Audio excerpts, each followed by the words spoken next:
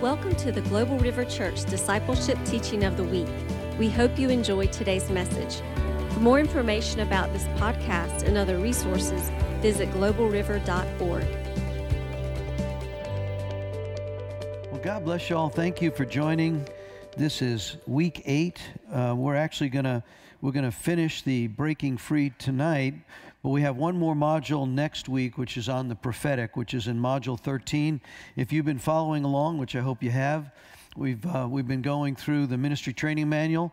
Tonight we're going to finish module 12, which is actually the deliverance model. We've gone through the healing model, the salvation model, words of knowledge. We've done curses, the things that hinder, delays. We've looked at a great deal of material. I know lots of reading. Tonight's week-long study was also to be reading through the book of James. And so we're going to I'm going to be reading out of the New Living Translation, but I'll also at times touch back into the King James. So let's turn, if you have your word, which you should have with you tonight, let's open to the book of James chapter 1. And the reason I've had us read, some have said, Pastor, it's a lot of reading material. Yeah, but when you look at it, we've now read through the book of Ephesians, the first week, book of Philippians, the book of Colossians. Week 4, we looked at 1 Timothy. Week 5, we looked at 2 Timothy. Week 6, we looked at Titus. And now in 7, we're in the book of James. The reason I have us read parallel, I know it's a lot, but reading parallel both the modules of the ministry manual, reading along with Breaking Free book that we gave to you the first night, and then reading these powerful books, you'll see laced throughout this is the kingdom journey that Paul and the writers, James in this case, Titus, Paul wrote Titus, he wrote Timothy. You'll see throughout this is the spiritual warfare context of identity in Christ. Who are you and who is he? And then what's our job description? Remember we started in week 1, we said, look, this is about war and love. This whole book is a love story and it's a story of war. And so we have been asking the Lord to release that truth. It is the Word who became flesh and dwelt among us. And it is the Word that has now become powerful. It is the living Word that is now operating on the inside of us, right? And so we know that daily there's a battle that's on, and we've got to take up our cross daily and follow. So I trust that you've been reading through that. I would encourage you to take this Word and be really focused, have a pen and a paper, and go line by line, jot by jot. It's amazing. And I'm just going to try to call that out tonight. I know this is the 50,000-foot level. How do you do 5 chapters of James in like a half an hour? But there's something powerful in the midst of that. So, first of all, we know that most of the commentators declare that this is James. He calls himself in verse 1 there a slave of God and actually a slave of the Lord Jesus Christ. We know that many commentators believe this is James, who is Jesus' younger brother, second born. We know that he also was probably one of the skeptics with when they met outside and said Jesus, they were skeptical of who he was, but not so after the resurrection. So let's pick this up. Of all the books, James is pretty raw. He is like, he cuts right to it. He doesn't leave a whole lot of room for negotiating. He tells you the way it is. And I just like the way this thing flows. In verse 2, he says this. He says, "Dear brothers and sisters, when any kind of trouble comes your way, consider it an opportunity for great joy." Well, that right there has probably left us like, wait, James, wait. We want to consider all of our trouble as a great opportunity for joy. I don't know about you, but that is not a flesh walk. That is a spirit walk right there. So we thank you. He says in verse 3, you know that your faith is being tested, but when it's tested, your endurance has a chance to grow. You might ask the question, well, why would you want your endurance to grow? Well, he answers that in verse 4. He says, let it grow. When your endurance is fully developed, you will be perfect and complete, needing nothing. If you need wisdom, I love this verse. We often quote it. It says in verse 6, it says, in verse 5, it says, if you need wisdom, which one of us doesn't need wisdom? For every day, every kind of major decision, He says, if you need wisdom, ask our generous God. He will give it to you, and He will not rebuke you for asking it. But when you ask, there's a theme here. You're going to see this theme throughout the book. When you ask, don't waver. Don't be double-minded. Don't be unsettled. Just settle this thing. He's the king of your heart, right? Don't be tossed to and fro, blown this way, blown that way tomorrow by this, under the influence of this thing today and this tomorrow. No, he said, look, let your loyalty be undivided. Because he says if you don't, such people will never receive anything. You shouldn't expect to receive anything. If you've got a divided heart, divided loyalty, you're actually walking in the world. You got one foot in the world. You got one foot. God will not honor that. He will not honor it. He is God. There is no other. So stop all this double-mindedness. One foot in, one foot out. Sell out. Just let Him be the Lord and the ruler of our lives. So let me jump down. Let's look at verse 12. There's some interesting things here. He says, God blesses those who patiently endure testing and temptation. He blesses them if you endure. Boy, if there hasn't been some endurance during some of this season, right? Afterwards, they will receive the crown of life that God has promised. But remember, this is a powerful truth that many don't understand. This is where we don't really understand this spiritual warfare element. Remember, verse 13, when you're being tempted, don't say, God is tempting me. God never tempts us to do wrong. He's never tempted anyone. Temptation comes from our own, look at where it's rooted. Temptation comes from our own desires and entices us, and then, listen, look at the language, drags us away. It's your stuff, it's your enticement, it's mine. It's that lusted thing that we're after, the desire. Verse 15, it says, these desires will give birth to a sinful action. And when that sin is allowed to grow, it'll bring death. He says this in Galatians 6. He says, God will not be mocked. When a man sows, a woman sows, you're going to reap it.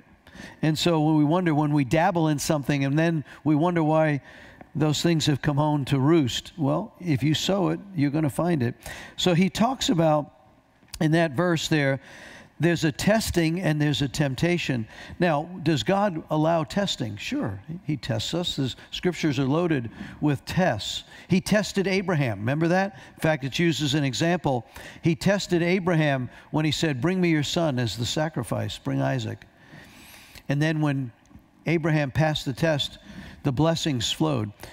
But this temptation comes from our evil, sinful nature. So He never tests. He never tempts us. He does test. Let's look at verse 17.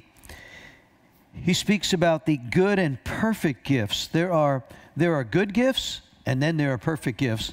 Just a couple of examples. The scripture says in Psalm 127:3 that a child is a gift from God. That's a good gift. Wow. Jesus is the perfect gift. He was the perfect sacrifice. So that good and perfect gift that comes down from the Father of lights, and He never changes. He says in Proverbs 18:22, a man who finds a wife finds a good thing. So there's a good gift. Guys, you got a wife, you got a good thing going on. So we know that there's good and there's perfect gifts. How about salvation?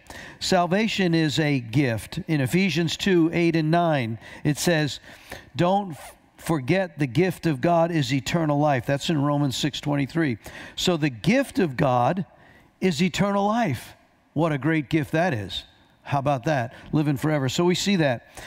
Then he goes on and he gives some instructions. In verse 18, he says this, He chose you to give birth to us by giving us His true worth, this gift, right? And we're out of all creation, we became His prized possession. You're a prized possession.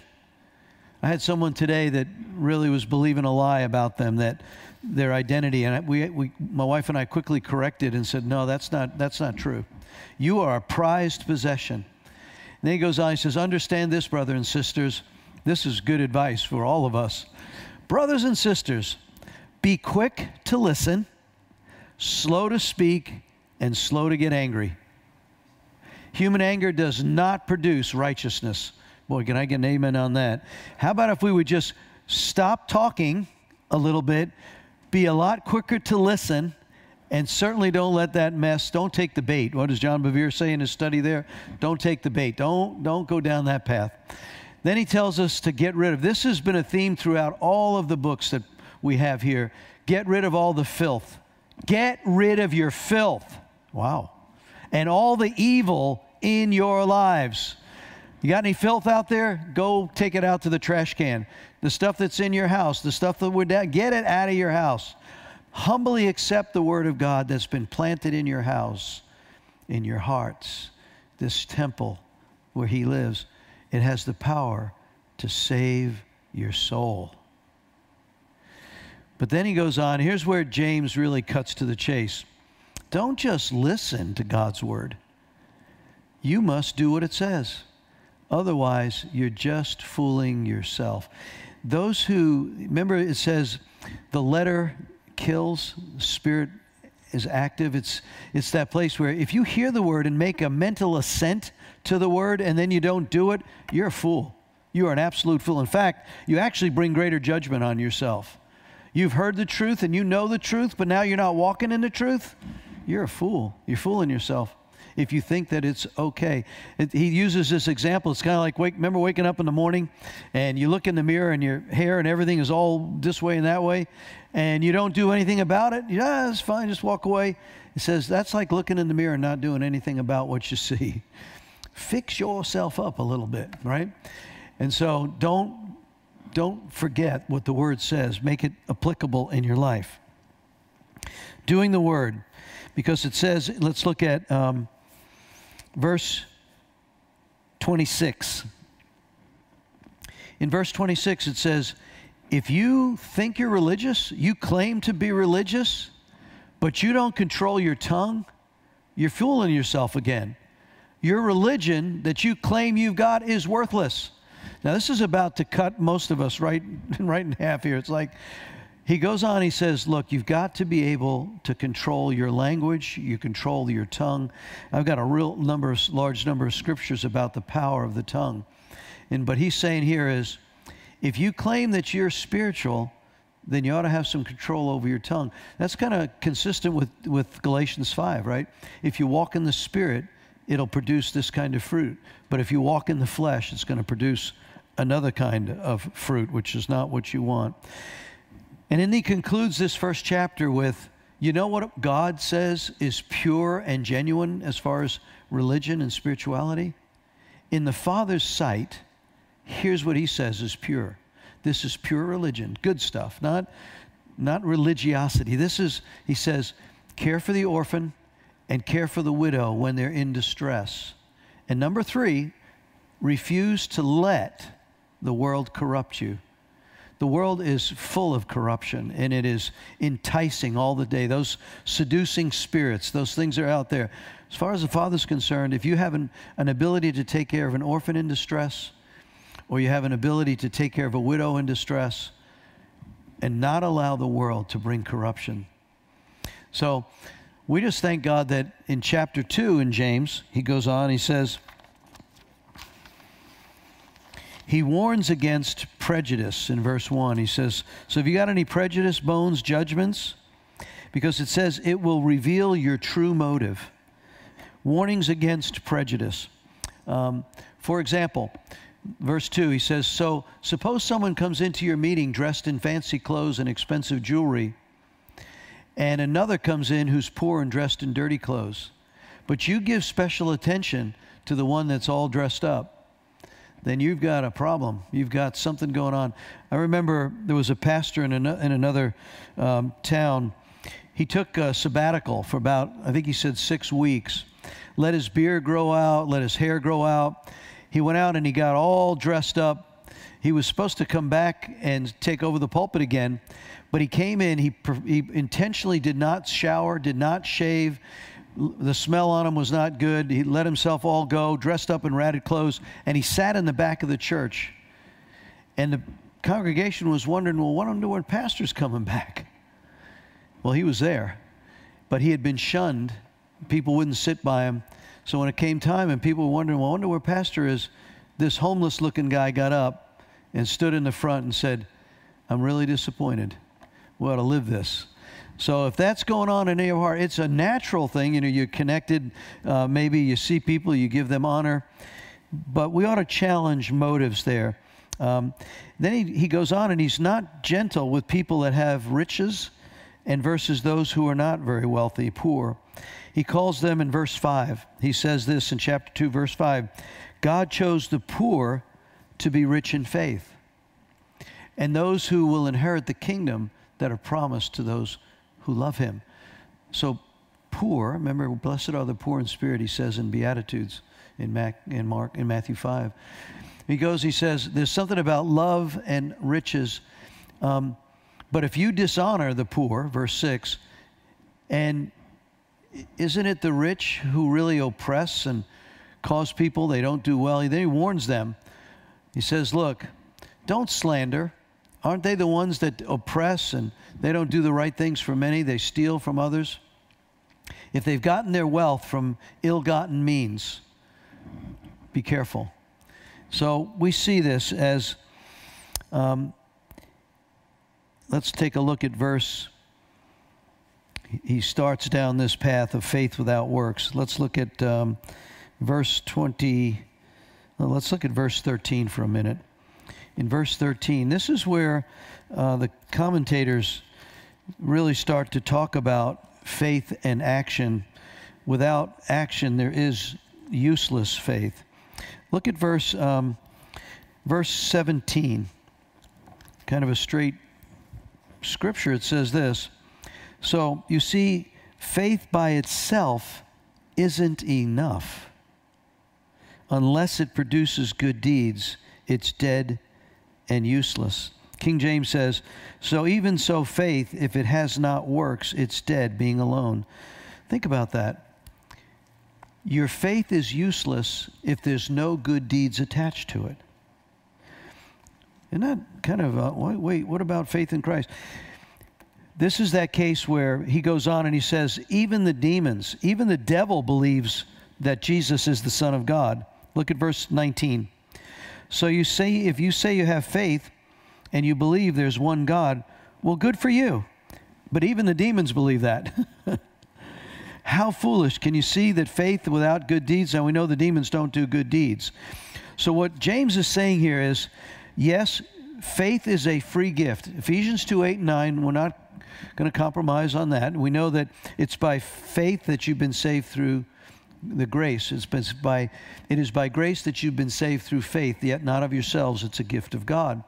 Not of works, lest anybody would boast. So it's, I come to faith in Christ by his grace as a free gift. But once I'm born again, there had better be a fruit tree following behind. Because if not, it's useless. So he just kind of cuts right to that chase. So then he goes on, let's look at chapter 3 about the tongue. And most of it can say, oh me, oh my, on this one. Dear brothers and sisters, in verse 1, many of you should not become teachers. This one always humbles me. Because if you're going to be a teacher in the church, you're going to be judged more strictly. So teachers get judged more strictly. Indeed, we all make mistakes, many mistakes. I like that part. We all make many mistakes in verse 2. But if we could control our tongues, we'd be perfect. Wow. Indeed, all of us make mistakes, but if you can control your tongue, you would be perfect. We can make a large horse go wherever he wants by a bit. We can turn a ship by a rudder. But this tongue, man, it'll ruin your life with all, it can set things on fire.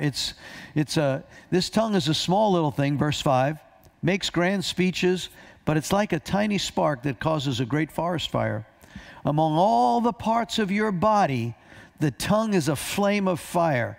The whole world of wickedness corrupts your entire body. It can set your whole life and world on fire. Wow. And who can tame this thing? Wow. So this is that. In fact, there's an interesting statement here in chapter 3. I read this thing one time that a neurosurgeon said that the speech center of your brain controls all the nerves in your body. That quadrant of your brain where speech comes from also controls the nerves in your body. So this thing about a spiritual person ought to have control, because if the Spirit's in control, then remember what Jesus said, out of the mouth the heart speaks. It's that heart, and if your heart's not in control with the Holy Spirit being in charge, then your tongue is going to get corrupted, and guess what? It can make a mess over your... Let me just give you a couple of scriptures here that I listed about the tongue and the power of the tongue. This is in Psalm 19:14. Let the words of my mouth and the meditation of my heart be acceptable to you. Psalm 34:13. Keep your tongue from speaking evil, and your lips, keep them from telling lies. Psalm 141:3. Set a guard over my mouth, Lord, and keep a watch over the door of my lips. Well, that's a good word. Proverbs 10:19. Too much talk leads to sin. Be sensible and keep your mouth shut. Wow. Proverbs 10:31. The mouth of a godly person gives wise advice, but the tongue of a deceiver will be cut off. Proverbs 12:14. Wise words bring many benefits. Proverbs 12:18. The words of the reckless pierce like swords, but the tongue of the wise brings healing. Proverbs 13:3. Boy, Solomon really went after this. The one who guards his mouth preserves his life. The one who opens his lips comes to ruin. How about this one? This goes with that whole anger, control your anger. Proverbs 15:1. A gentle answer turns away wrath, but harsh words stir up anger. When somebody starts getting up in your face and you just quietly respond without attacking, it's just like, wow. A couple others. Proverbs 15:28. The heart of the godly thinks carefully before speaking. The heart of the godly thinks before they speak. Gracious words. Proverbs 16:24. Gracious words are a honeycomb, sweet to the soul. Proverbs 18:21. The tongue has the power of life and death, and those who love it will eat its fruit. Proverbs 21:23. Watch your tongue and keep your mouth shut, and you'll stay out of trouble. Wow. There's many more, but Proverbs 29:20. Do you see a man who has hastiness in his words? This is more hope for fool than for him. So one more. Matthew 12:36, Jesus said, but I tell you that every careless word that you speak, you'll give an account on the day of judgment. That's red letter. Woohoo.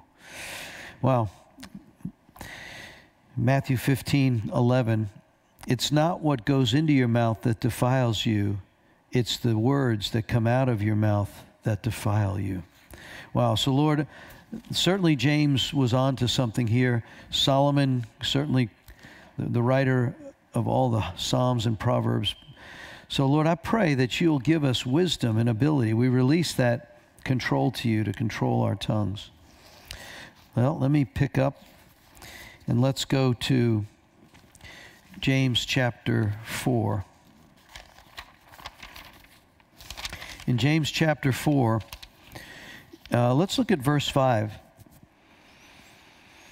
This is an interesting statement. It says that the Lord, longs, he lusts for us to be in that place. He's envious, or the exact words. Let me give you the King James and the New Living. It says, in verse 5, the King James, it says, James 4:5, it says, do you think that the Scriptures say in vain that the Spirit that dwelleth in us lusts to envy? New Living says it this way. What do you think the Scriptures mean when they say that the Spirit of God that He's placed within us is filled with envy? But he goes on and he answers that in verse 6. He says this, he says, he gives grace generously, as the Scriptures say. God opposes the proud, but he gives grace to the humble. So therefore, humble yourselves before God. Resist the devil, and he'll flee from you. This is a key scripture in prayer ministry. We get ready to do the module here in a minute on breaking free, the actual breaking free destiny model. This is a key. If people come in and they're not going to humble themselves in that place, as far as humility, it's one thing to humble ourselves before God. We pray to him and ask him to forgive us, and he does. 1 John 1:9 says, confess to him, he's faithful to forgive you from all unrighteousness. But this humility, it's another story when you go in and you confess your deepest, darkest stuff to 2 people or 3 people in the model of prayer ministry. And what is he saying here? So let's look at that again. In that place of humility, God resists the proud, but he gives grace to the humble. In verse 7, so that's James 4:7. That's a scripture you probably want to memorize. Let's look at that one. James 4:7. So humble yourselves before God. Resist the devil, he will flee.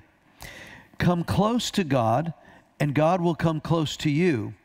Now look at this. Wash your hands, you sinners, and purify your hearts. Again, he talks about this loyalty not being divided again. You can't be a friend of the world and be a friend of God. It doesn't work. The washing of the hands, boy, we know that now during this whole corona deal, right? But the washing of the hands speaks of you've touched something in the natural that is unclean. And you need to wash your hands. But then he says, purify your heart. This is where the inward man is being purified. And in prayer ministry, we're going to see this. You've got to come in and you've got to confess your mess in that humility, because you're going to see a scripture here in a moment that is going to unlock the power of this. And that's why it's so powerful in prayer ministry for this book. He says, let your tears, the things you've done, let them be genuine. Sorrow, deep grief, sadness, not laughter, sadness, gloom. This is like a true, repentant, humble heart. And when you start filling out the journal for prayer ministry and you start listing all the people you need to forgive, what's happened, and then you start asking the Holy Spirit in James 1:5-6, he says, ask the Lord to tell you what it is that you lack. When you start confessing those things, man, it is easy to get into a place of great remorse and sadness and despair. And what he's saying is, in your humility, God sees that. And he will lift you up and he will honor you. And guess what? Once you've done that, this unlocks, resist the devil, and he's got to go. In fact, we use that often in prayer ministry. Right now, there's been confession, there's been repentance. You need to go, devil.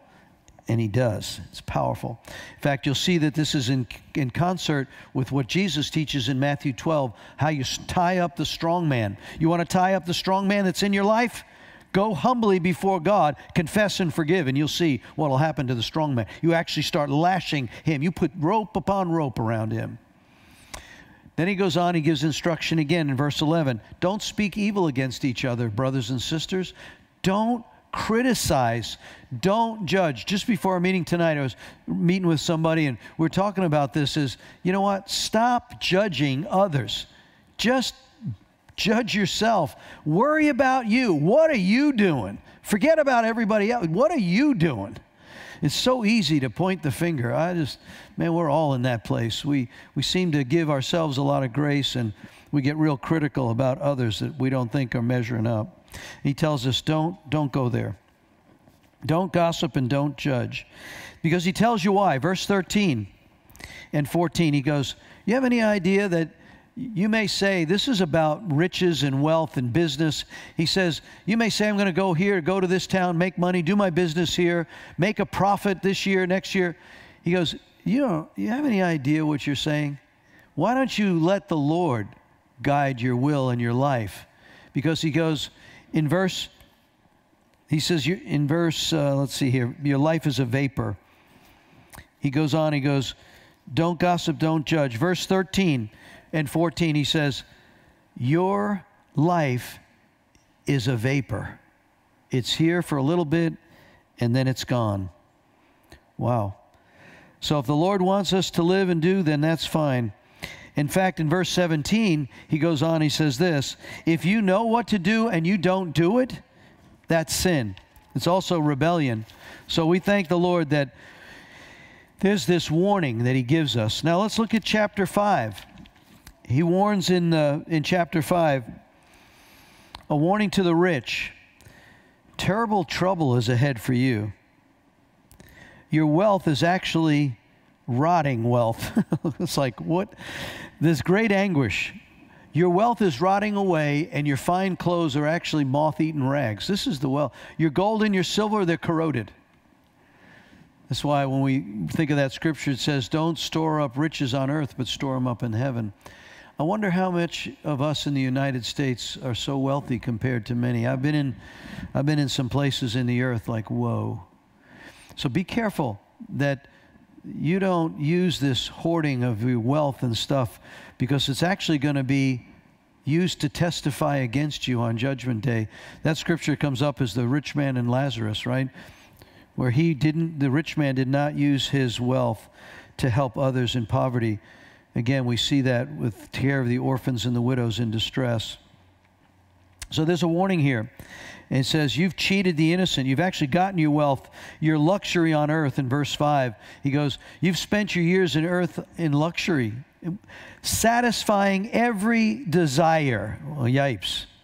You've actually fattened yourself up for the day of slaughter. See where James is not, he is not mixing any words here. This is kind of straightforward. And then he goes on, he says, you've condemned and killed innocent people who do not resist you. So this is woe unto you who use your wealth and your power and authority to harm people. And so that's a warning to the rich. And then he goes on in verse 7, patient endurance. Dear brothers and sisters, be patient as you wait for the Lord's return. Consider the farmer and the rain that they wait for in the fall and the spring, and look eagerly for that valuable harvest to ripen. So you must too be patient. Take courage. Be courageous, for the coming of the Lord is near. Don't grumble about each other. Boy, can I get an amen on that? Brothers and sisters, you're going to be judged. You want to be a grumbler? You want to be a gossiper? You want to be a complainer? Well, that idle word that you're speaking now and making judgments on, Jesus said, woe unto you who judge. You're going to be judged by the same judgment. So help us all. None of us have arrived in this area.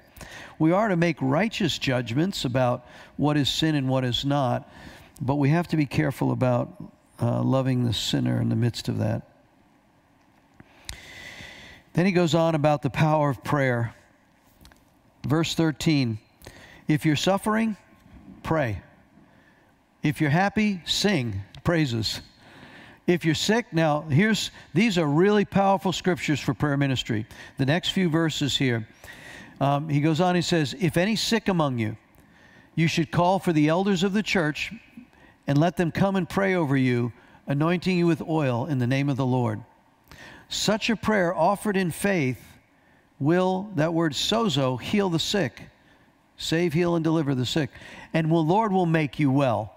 And if you've committed any sins, you'll be forgiven. Wow. So if anyone's sick, call for the elder. Let him pray.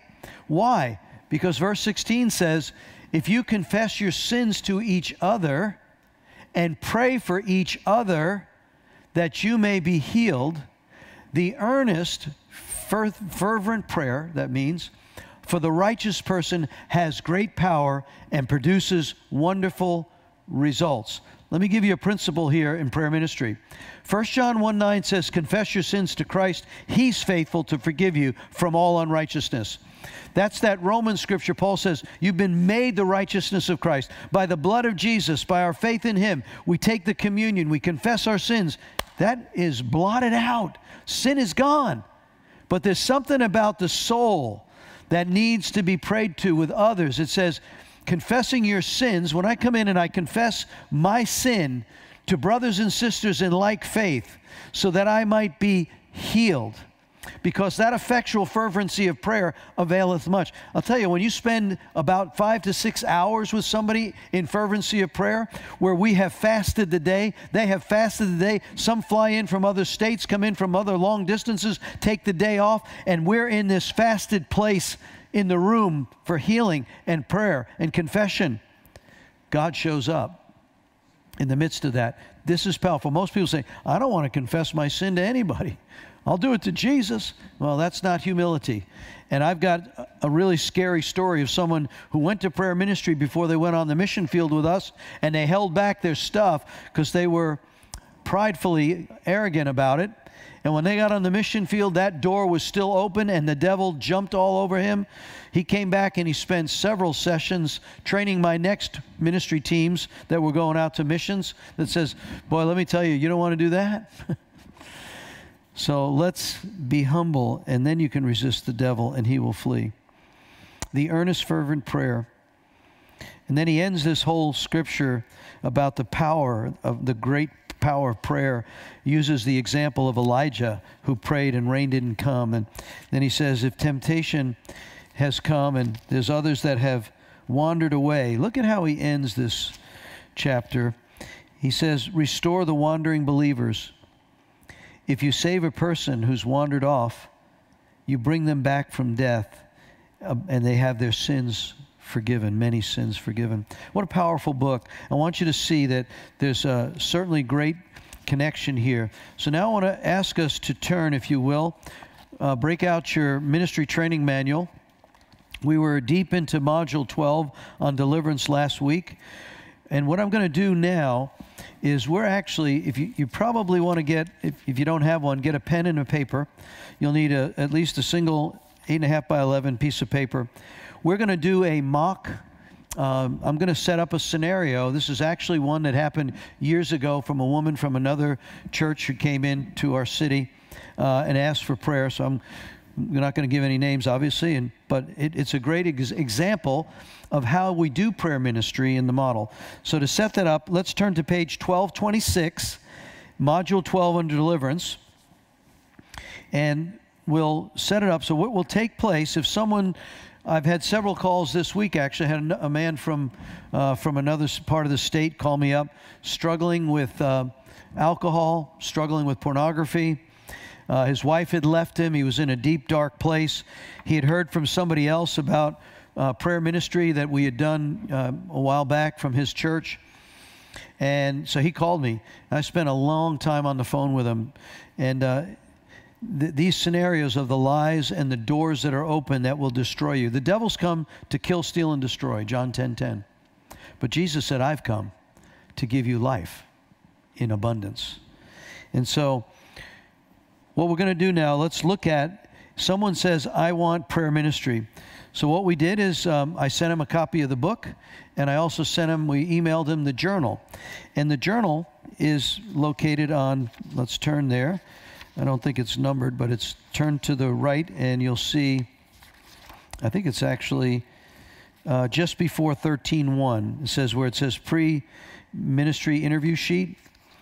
That will be filled out on the day that you sit down. You'll have your name and contact point, and you actually release the ministry team. We give counsel and advice, and they have been journaled, and it's on the page that says Prayer Ministry Journal. So turn a few pages to the left of that 13:1, and you'll see at the top it's labeled Prayer Ministry Preparation Journal. That gets emailed or handed to the person, preferably 2 weeks in advance. And we ask the person to go and read these scriptures, get out a piece of paper and write at the top, forgiveness, get another piece of paper and write confession. And then you ask in James 1:5, if anyone lacks wisdom, let him ask God. Lord, who is it that I need to forgive any time in my life that needs to be given? I want to willfully forgive them. And then you list their name and what you're forgiving them for. And you just start keeping that as a private, strictly private journal.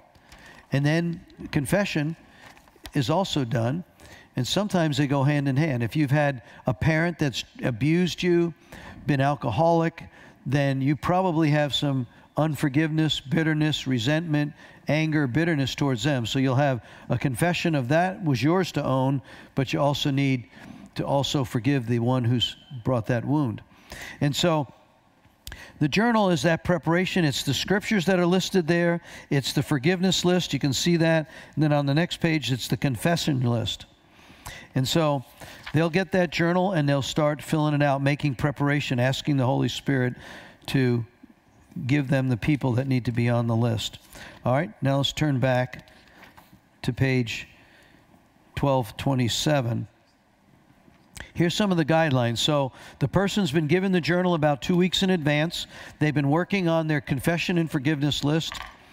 They preferably have been reading Breaking Free. There's some other, obviously, scriptures in there as well.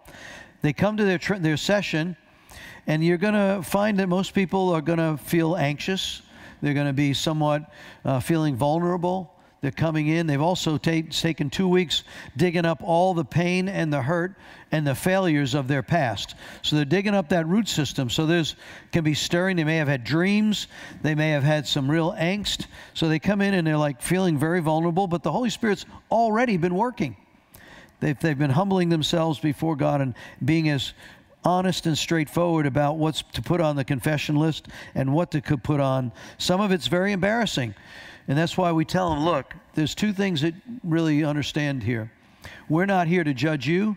We're not sitting there saying, oh, wow. In fact, by now, if we haven't heard it, we may have done it in the past. So it's kind of like Paul says, all of those things of our past, forgetting those things that are behind. So they come into the session. They sit down. We welcome them. We have them fill out the ministry contact sheet information there, your address and phone number. Say, look, we ask you that you would allow us to flow in the Holy Spirit here. We ask them some pointed questions. Are you a believer? How did you get saved? Some of it, maybe it's straightforward, but others say you may get words like, well, I've always been in church. Okay, that's great, but is there a time when you actually surrendered your life? So if we're going to make sure, because you'll see there that this ministry is not for anyone that's not a born-again believer. We covered that a couple of weeks ago. This is the children's bread. Deliverance is the children's bread. And if you're not a child of God, then you get set up, and in a moment we'll look at Matthew 12 and you'll see what would happen. People that have been heavily medicated. I told this guy I said, look, you're going to have to wean yourself off of alcohol or the medication you're on. If you're on schizophrenic medicine or bipolar medication, we're not going to give you medical advice and tell you what to do with that. But we want your soul to be able to participate. So we don't give medical advice. You'll see that on the bottom of page 1226. We don't make medical recommendations, but we do want you to be able to be coherent and not shut down in your soul when you come. So you need to wean yourself from alcohol. You need to come in sober. You need to be at least 18 years of age, unless you've got a parental guidance, and that's a whole different thing when we talk about doing children's deliverance. You need to be a believer. See that on page 1227. You need to be a believer, completely surrendered to the Lord's will. You need to be able to embrace the gifts of the Spirit, 1 Corinthians 12 there, number 3, that the Holy Spirit's going to operate here. And then, of course, you need to be humble and full of ability to confess. And then we tell them, look, we generally don't have a family member or someone who knows you very well that might be preconditioned. Unless it's a child, we'd have a parent maybe in the room, especially if they're under the age of 12. That's the case. But we tell them you're going to be here probably at least 5 to 6 hours. We average about 5.5. Take a look at on page 12, it would be 1229, called the Destiny Model, the procedure that's there. Number 1, team covering. I want you to see when we sit down, so now we're at a place where we have the individual who's come in for prayer. We have a leader who's taken the lead on this. We have the second and maybe an intercessor present. We're now sitting down. We're in a quiet place. They've come in. They've got their journal of confession and forgiveness. We have a piece of paper, and this is what I would like you to do. Take your piece of paper, and on the top left side of the margin, write soul ties and generational. Then draw a line down halfway through the paper. That's where you're going to put what the person identifies as family or generational sin in the past. Then to the right, draw another line down, halfway down the page, and list forgiveness. That's where you're going to put the name. A mother, I need to forgive my dad for, my mother for. I need to forgive this man named Joe who took advantage of me, robbed from me. And then just draw a line through the center of the page there. So you've got soul ties and generational stuff, the familiar family stuff, secret societies, divorces that have taken place, and then who am I forgiving? And then in the bottom several pages will be the spiritual stuff that is attached to what has been brought forward by the one that you're forgiving or the area that you're confessing. Let me give you an example. Let me set up this scenario. So if you'll pull out on page, just after page 1228, you'll see the destiny model. It's got 14 points. And we're going to walk through this now. You got a piece of paper, soul ties, generational, that the divorces or the family stuff that's gone on, a forgiveness and a confession side. Okay, let me set you up with the scenario. We're going to fill this out. This is an actual event. I'll shorten it, obviously, because it went on for 6 hours. This person had heard, this person had been to marriage counseling for many years. This was her second marriage. She had been going to counseling. Things had really gotten really not good between her second husband and she. She ran into one of our ladies and said, well, it sounds like you might have some spiritual stuff. Have you ever considered going to a prayer ministry for inner healing? She goes, what's that? Contacts the office. There's an exchange there. She gets the journal sent to her several weeks in advance. We set up the prayer ministry. She comes in, and it's myself and another lady, because remember, I'm now ministering to a woman, so there'll be a gender-specific person to whoever you're ministering with.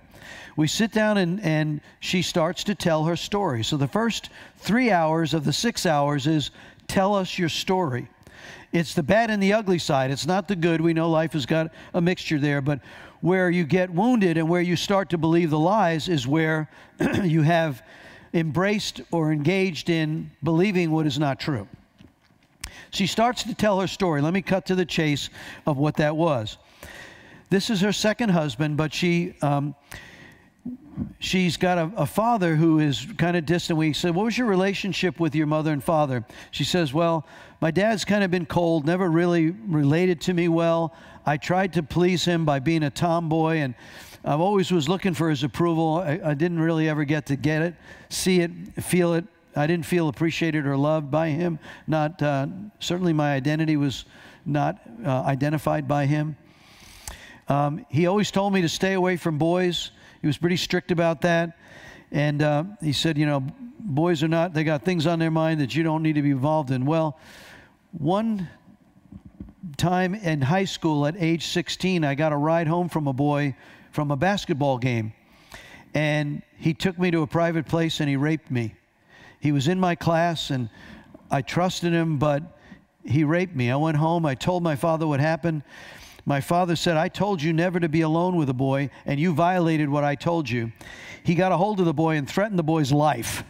But he said, look, it's going to be your word against his. You drove home with him. This is just going to embarrass you. It's going to embarrass the family. So I told you, and you didn't do what I told you to do.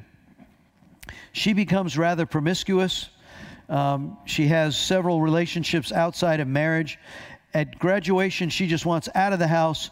She leaves her home, goes to another city, gets involved in a business where there's a lot of focus on looks, and a lot of that focus, she meets a lot of men that all they got on their mind is what they can get from her. She remembers when she was a child, she used to play the Ouija board at home. That's a generational thing. We wrote that down, generational witchcraft. It was a natural thing in her household to do Ouija boards, allowed by her family. One of those experiences, she asked the Ouija board, what's the name of the man that I'm going to marry someday? And it prints out a name. Well, she starts dating this man with that name in this city. And she thinks wow, this must be what I'm supposed to do. She marries this man, and for 8 years, and finds out that he's bisexual, and he's a bisexual abuser. And he ends up leaving her for another man. So she now divorces him, comes back to this area, finds another guy who's really safe. He looks like an upstanding guy. They've been married for years. They have children, but their marriage is falling apart. Allah goes to marriage counseling, comes to prayer ministry. So here's the facts. She met a bunch of guys that really were not nice. She opened some doors generationally. She's got some generational stuff. She's got divorce. She also shared that her family, there was pornography involved, both with the husband as well as with her father. Her mother had been sexually abused. So when you start writing down in that center column, what are some of the generational iniquities that could visit to the third and fourth generation? If you remember that out of Exodus 20, verse 5, and Exodus 34. Sexual abuse, bisexual perversion, witchcraft, pornography.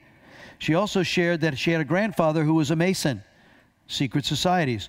So you start to paint the picture of what are the generational things that are in her life that might have a visitation to come kill, steal, and destroy her. Then who are there on the forgiveness side of the list? Well, certainly her father, the rapist, the first husband, the abuse. So we see there that we need the facts of this. So all of a sudden I got a word of knowledge. And I said to her, she's a very nice lady, no drama, and everything was going through the process. She was very cooperative in the process. And I said, I want you to forget that I'm a pastor for a minute. I really want to know what you believe in your heart, not what you want to tell me or what you think you're supposed to tell me. Let's just blank that all out right now. What do you believe about men? She got this angry tone, almost, and she said, men are filthy pigs, and they will tell you anything to get what they want from you. They can't be trusted. And then she gathered herself and settled and said, that's really not good, is it? I said, well, it's true that you have met some filthy pigs who have abused you. That's a fact. We're not denying that. But you've now made it a consistent belief system that all men are pigs and they can't be trusted. How do you think your husband can ever get access to your soul to be able to be intimate in such a way that was planned by God if you believe that and he's just one of them? Yeah, but then she got quiet. She said, yeah, but what if I give him my heart and he breaks my heart? And what if he does what? Yeah, that's a corollary belief system. It's just a matter of time that if you surrender your heart, you will be broken and abused by this man. Your husband has no chance. And obviously the reconciliation of your marriage is probably really tough too. So would you be willing to put another belief system that we will acknowledge that you've met some dogs and pigs and we're going to forgive them. We're going to go through the forgiveness list. But can we change that not all men are filthy pigs? That you will show me who it is that I can trust. And Lord, I'm willing to give my husband my heart even if he breaks it. She said, that's kind of scary. I said, yeah, walking it out can be scary. But why are you here? You're here to reconcile your marriage, right? Yeah. So we go through the rest of it. We go through a bunch of forgiveness. We confess and forgive. She confesses anger and bitterness and playing with Ouija boards. We renounce all the generational stuff that's come against her. She renounces witchcraft and pornography and Ouija boards and breaks off the false societies, the secret societies, the sexual abuse. She does all that. And so we get to this place at the end. I'm going to walk you through the model at the end, just to finish that story. As we go through her confession and forgiveness, she says, I'm going to step out and take a risk that I'm going to go home and I'm going to give my husband access to my heart. I said, well, the next time, because they had gotten into this mode of operation that he would say something and she'd get aggravated.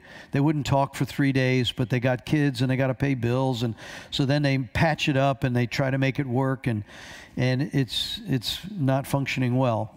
She goes, the next time he starts to get access and you're going to let the walls down to give him access to your heart and your feelings, he may break your heart, but you're willing to go there.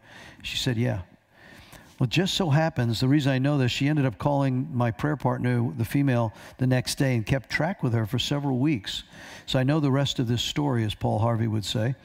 That night she went home, and her husband thought she was going to a marriage counseling thing like they've done. When he found out you spent 6 hours telling them all of our details of everything, and his pride level went out the door, and he starts getting angry. He says, I didn't give you, and this is where she would normally exit, leave, right? She doesn't. She stays in and says, I told them I would give you permission to hurt my heart, and you're doing it right now. She starts bawling. And then he realizes, you're right. And he starts to cry. And he asks his forgiveness. And all of a sudden they have this moment. And for the next several weeks, the feedback was, this is like honeymoon stuff, right? So it was like, wow. So what's the point of this? It was, she had counseling, and you can try to manipulate your flesh to be better, make your flesh behave better with his flesh. But if there's a spirit involved, the spirit of distrust of males, and that a reality of the belief system that he's going to break my heart, there is no way you can behave to the point where that's going to come. You can't counsel a demon. You throw him out. Amen? All right, now let's go back to the model. So you would have been keeping that as a documentation of how you approach this thing, because you're listening in the spirit. So when that woman says, I don't trust men, they'll break my heart, there's a spirit of distrust. There's a belief of insecurity, that I'm going to be abused. I'm going to be taken advantage again.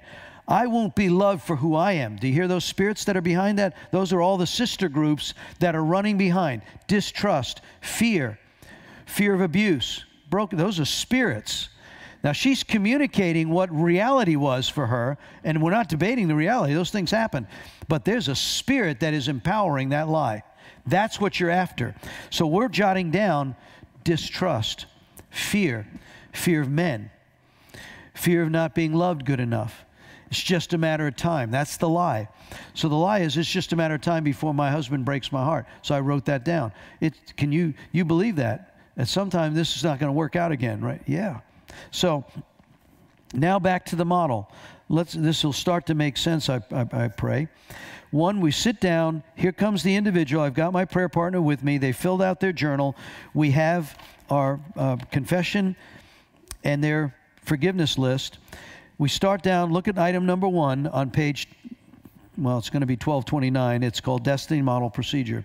So the leader takes authority. Right now, we just take authority over that room. There's a sample prayer in here that's there. We take authority over this room. We set the stage.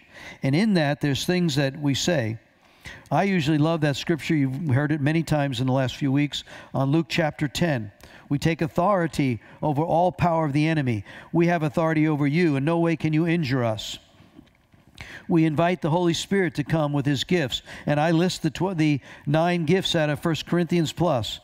Lord, I thank you that you said, Holy Spirit, the gifts would be in operation, that it would build and edify the church. Verse 7 of 1 Corinthians 12. Wisdom, knowledge, discernment, faith, healing, miracles, tongues, interpretation, tongues, prophecy, helps. Lord, let all those gifts be here. We invite you, Holy Spirit. And then we take authority over anything that would try to anything that would try to confuse, distract, distort, mock. We bind violence. This is a biggie. No violence, no drama. You're not allowed to come in such a way that anyone's going to get hurt in this process. You are powerless. Every demonic realm is powerless to operate. Only the will of God will be done here today. This is the leader speaking. Remember, we just read the power of the tongue. You're now setting the boundaries of the stage of how this is going to happen. And then you cover the team. We declare, I take Revelation 12 and Psalm 91, that this is the day that you recorded in your book. He says in Psalm 149, David said, every day is recorded. Psalm 91, we're under the shelter of the Most High. We know that you have given us covenant promises in Deuteronomy 28. So we're declaring that this is the boundaries, putting in motion. We have taken authority over all the power of the enemy. That's the leading prayer. Seal this room now. Then we make sure that the individual, see number 2 there, is this person born again? Do you want to rededicate your life? I usually start by saying, why have you come here today? What if you were to get exactly what you've asked the Lord for, what would that be? In the case of the woman, it says, I want to be able to be restored in my marriage. That's a good prayer. And then if they're maybe shy about praying out loud, you can lead them as a leader in the prayer of salvation.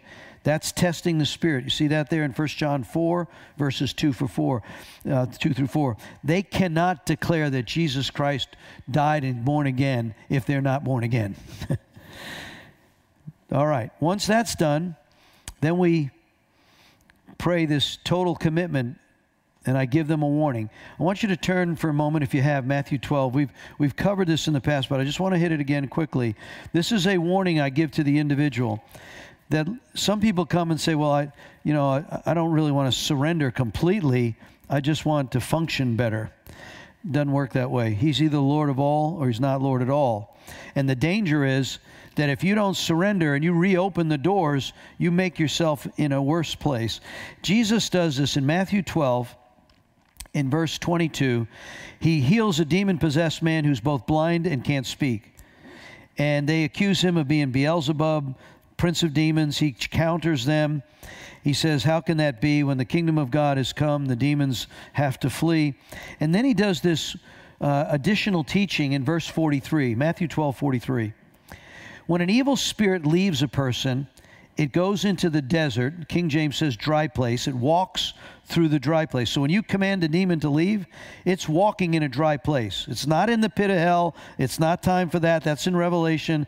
They're out there. They're at a place of unrest, and they got to find a host. And we covered last week, they're going to find a human or they're going to find an animal. And so we see this. That spirit is unrested. So it tries to come back to the individual. See that? Returns to its former house.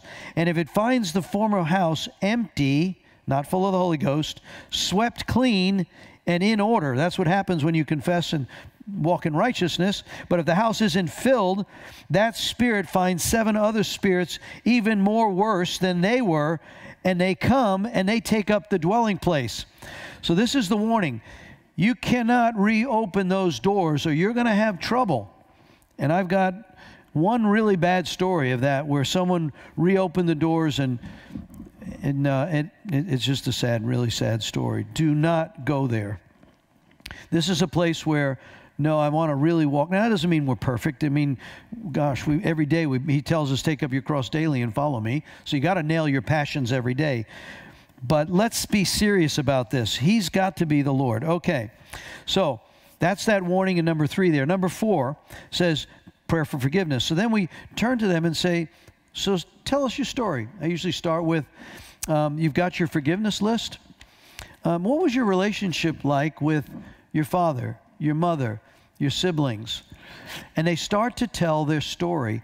And while they're telling their story in the natural, you are listening in the Spirit, and you're hearing what they say. You might start to have a theme of rejection, insecurity, low self-esteem. I was rejected in high school. I was rejected. I had a broken engagement. You might start to hear a theme of rejection, maybe a theme of fear. I was ministering recently a man who's really struggled with fear. And so that's on your list there, rejection, fear.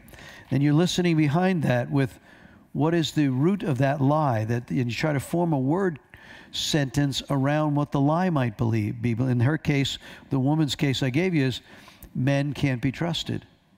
Well, not all men. You made that an absolute. That can't be true. There must be men of honor somewhere. Praise God. So we're listening for forgiveness. Who do you want to forgive? Why do you want to forgive? What did they do to bring that wound? And so you're listening in the spirit realm and you're jotting it down. That's how you're covering it. All right. So you see that. Turn to the next page, number 5. Then when they get through all of the list of all the list of forgiveness, we can ask them, well, would you like to forgive that individual? And we go through the forgiveness list. And it's specific.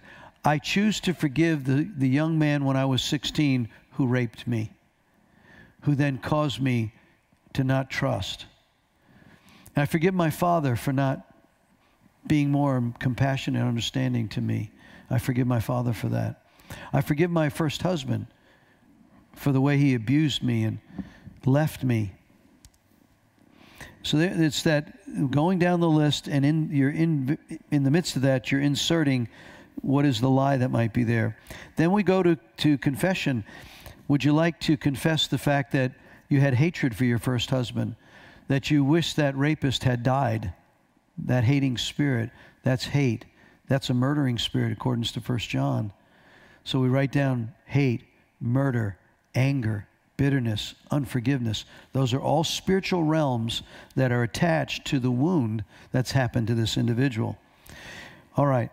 So then we see in the next part of that is that confession. So they've confessed.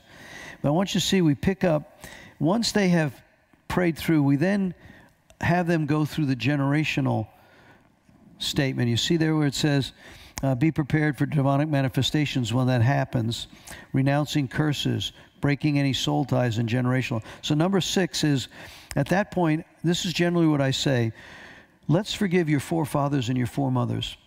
I choose to forgive my forefathers and my foremothers, my generations, all those who have opened doors of sin on me, iniquity on me, transgressions on me. And then I forgive them, and I ask that you'd cut me free from any soul tie connections, from any of those that I've either connected physically, spiritually, or emotionally with that has not been your plan, God, in either my willful rebellion and sin, or things that were done to me that I had no control over. Cut me free from those. Take the sword of the Spirit and cut me free, right? Hebrews 4:12, separating between soul and spirit realm.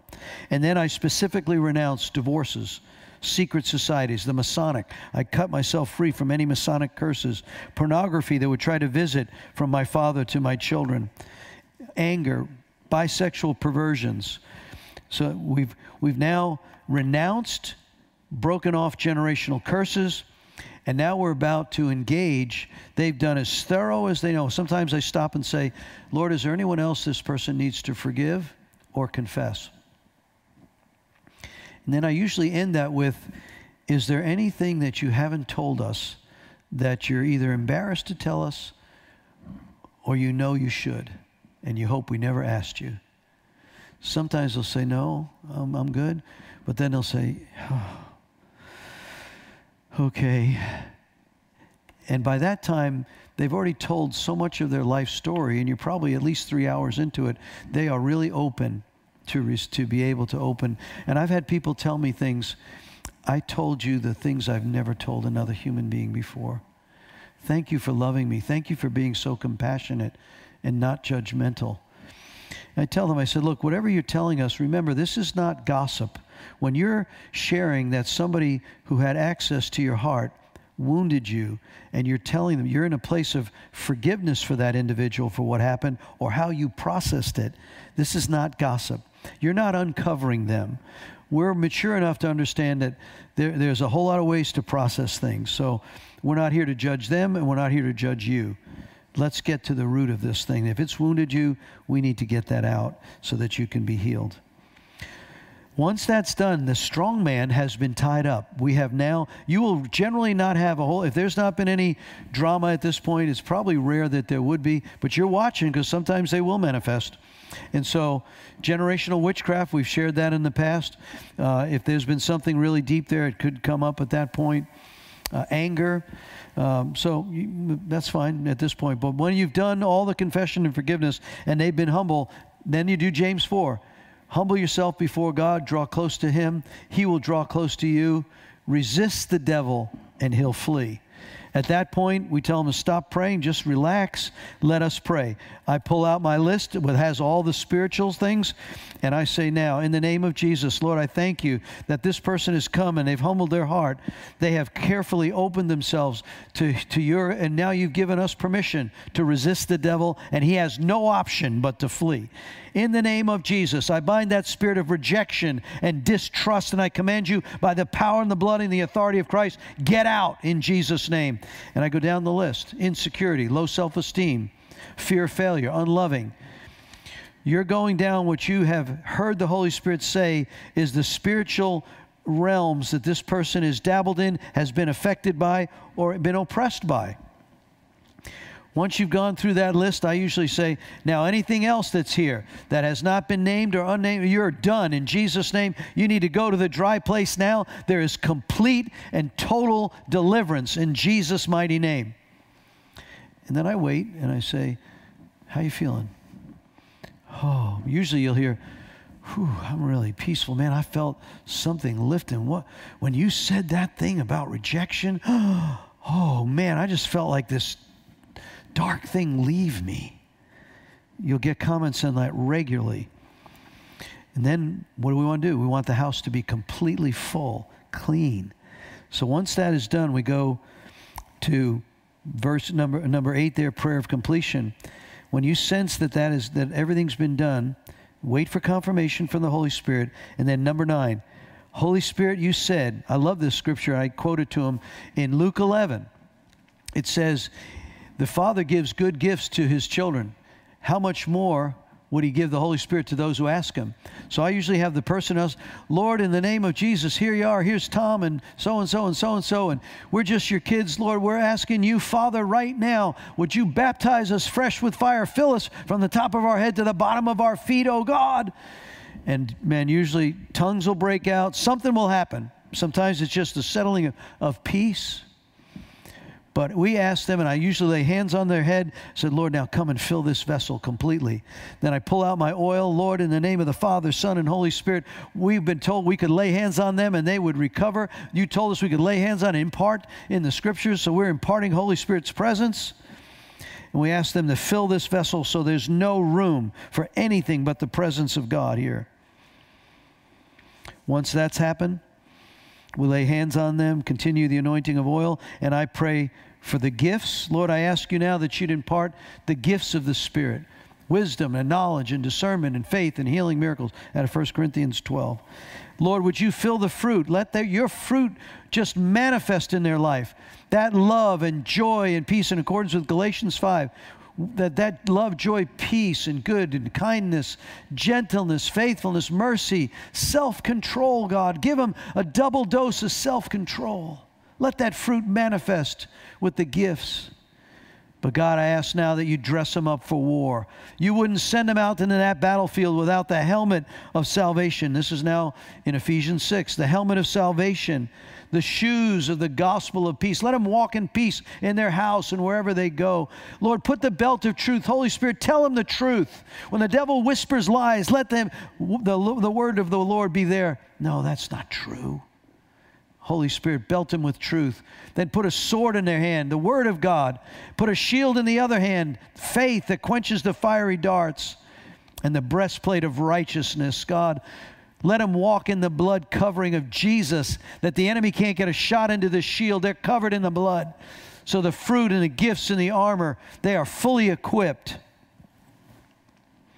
And when that's done, I take a moment and I say, do you have any physical, emotional places of your heart that have burdened you? Yeah, I've had this problem in this joint or thyroid, or that's an absolutely amazing time. Remember, we just did James 5. The effectual fervent prayer of the righteous availeth much. If any sick among you, let him call for the elders of the church and let them anoint with oil. The prayer that's offered in faith will sozo the sick. Man, you can't get any more deeper in prayer and fervency, and fasted that day. And so we lay hands on him, and man, I've had some amazing things happen. I remember one time, Russ Hamilton, he's in heaven now. He had been completely paralyzed in a chemical explosion when he worked for CE, and it had damaged his back. And the day that we got to this point, we laid hands on him, we all heard the bones in his back cracking. He said, are you hearing that? I said, I am. It was an amazing moment. Come on, God. And so we just thank you, God, that then after that, the full armor of God's been on. We pray for healing, number 12. And then we seal this, number 13. We confirm that right now, Lord, I ask you to seal everything that's been done. And I take the sword of the Spirit, because now we've dabbled. We got demon blood, right, circulating around. We've heard some things that can really slime you to the point where, yeah, that bothered me for a day when I heard how awful that person was treated, and oh, it just hurt my heart. you may get slimed. Take the sword of the Spirit. Cut us free now from anything that might try to attach itself to us. We are going to be unaffected. We're washed in the blood. By the blood of Jesus, we've been set free. We have done what you've told us. You told us to lay hands on the sick. You told us to cast out demons. We've done what you said. Now cleanse us by the power of the blood of Jesus. Seal everything that's been done by your powerful name. And then, Lord, we give counsel. We hand them a piece of paper, and that's listed back here. It's right after it's just before the pre-ministry sheet. It says, it's a one-pager that we give them. It says, look, here's the direction that we now want to give you. Number one there in the bottom of that page, regularly attend a church where the Word of God's being preached. That's Hebrews 10:25. It says, don't forsake the assembly of yourselves together, especially as you see the day of the Lord drawing near. We see this time, take time in devotion daily, prayer reading. Resist the thoughts. We give them some scripture. This battle, don't open the door of your thought life again. Don't open the door of sin again. This will just bring in a whole bunch of stuff. Because the devil can come. We want him to come and find a no vacancy sign. There's no room anymore for you here. But you're going to have to walk this out. That's your daily walk. We list them there. So you got to resist the devil. 1 Peter 5:8. Take a firm stand against him. Establish Christian friendships, mentorship relationships. And if 3 months from now you got a particular area that's still giving you a little trouble, call us back up and we'll invite you back to have what we call a tune-up. An area where we're just going to gang up on the devil one more time. So we have now walked through that 14-step model, but it really, if you step back, many of the ministries, the ones that are doing Sozo, Heart Sync, is restoring the foundations, the principles are all the same. And this model, I can just tell you, I'm not exaggerating, when we've done thousands upon thousands of these, both in a individual setting and in a group setting. It works on a massive scale. I've done it on 4,000 in a field in Tanzania and others. I prefer the one-on-one because you just get really deep into seeing the revelation. And so I want to encourage you, read the rest of the book. If you want to finish, take a look at page 137 in the Breaking Free book. It starts with how do you heal yourself and others, and you'll see the correlation of many of the things we've just talked about tonight: forgiveness, confession, humility, confronting evil, truthfulness. And then it gets to how do you get started on page 145. If you were to take this to your church, if you wanted to start a ministry associated with inner healing, I would encourage every church must have an inner healing ministry. Got to. All of us got baggage. I don't care who you are. And so get started. This is how you do it. And then the model's in here, what we've just walked through, that's also listed in this module 12. All right. Well, praise God. We have finished 1 through 12 modules. Next week, we're going to come back. If you would, here's your last reading homework assignment. If you will read 1 John, the first 5 chapters. There's only 5. Read 1 John chapters 1 through 5. And then we're going to pick up to finish the ministry team training. Module 13 is guidelines for prophecy and the prophetic. And so we want to cover what are the protocols for prophecy, what is prophecy. Biblically, this is another area that many churches have shunned away from. They think it's a little scary. But we're told in 1 Thessalonians 5, don't scoff at prophecy. Test everything. So what are the guidelines? How would you bring prophecy to your small group or to your church? Everyone, Paul, you can read these scriptures so read module 13. It'll take you, Paul says, don't forsake or don't stop people from speaking in tongues, but I wish you all would prophesy. Seek the higher gifts of prophecy. So if that's in the Word, we got to do it. So, all right. Let me close this out in prayer. Thank you for being with us tonight. Lots to digest. So, Lord, I pray right now that you would make the words active, that people are, we're training and equipping. This is kind of like boot camp. It's got to be followed up by more reading, prayer experience, reading, prayer, and experience. So Lord, I pray right now as you raise up people that are equipped. We're doing Ephesians 2. The fivefold ministry is equipping the saints for the works of ministry, that they'll not be ashamed or afraid to take on demonic darkness because they have the power and the authority to be able to do it. Lord, I ask you to release peace right now. I cut them free from anything that might try to attach itself to them. In the name of Jesus, let your presence and your Holy Spirit bring rest and fullness of peace in your precious and mighty name, Jesus. Amen. Good night.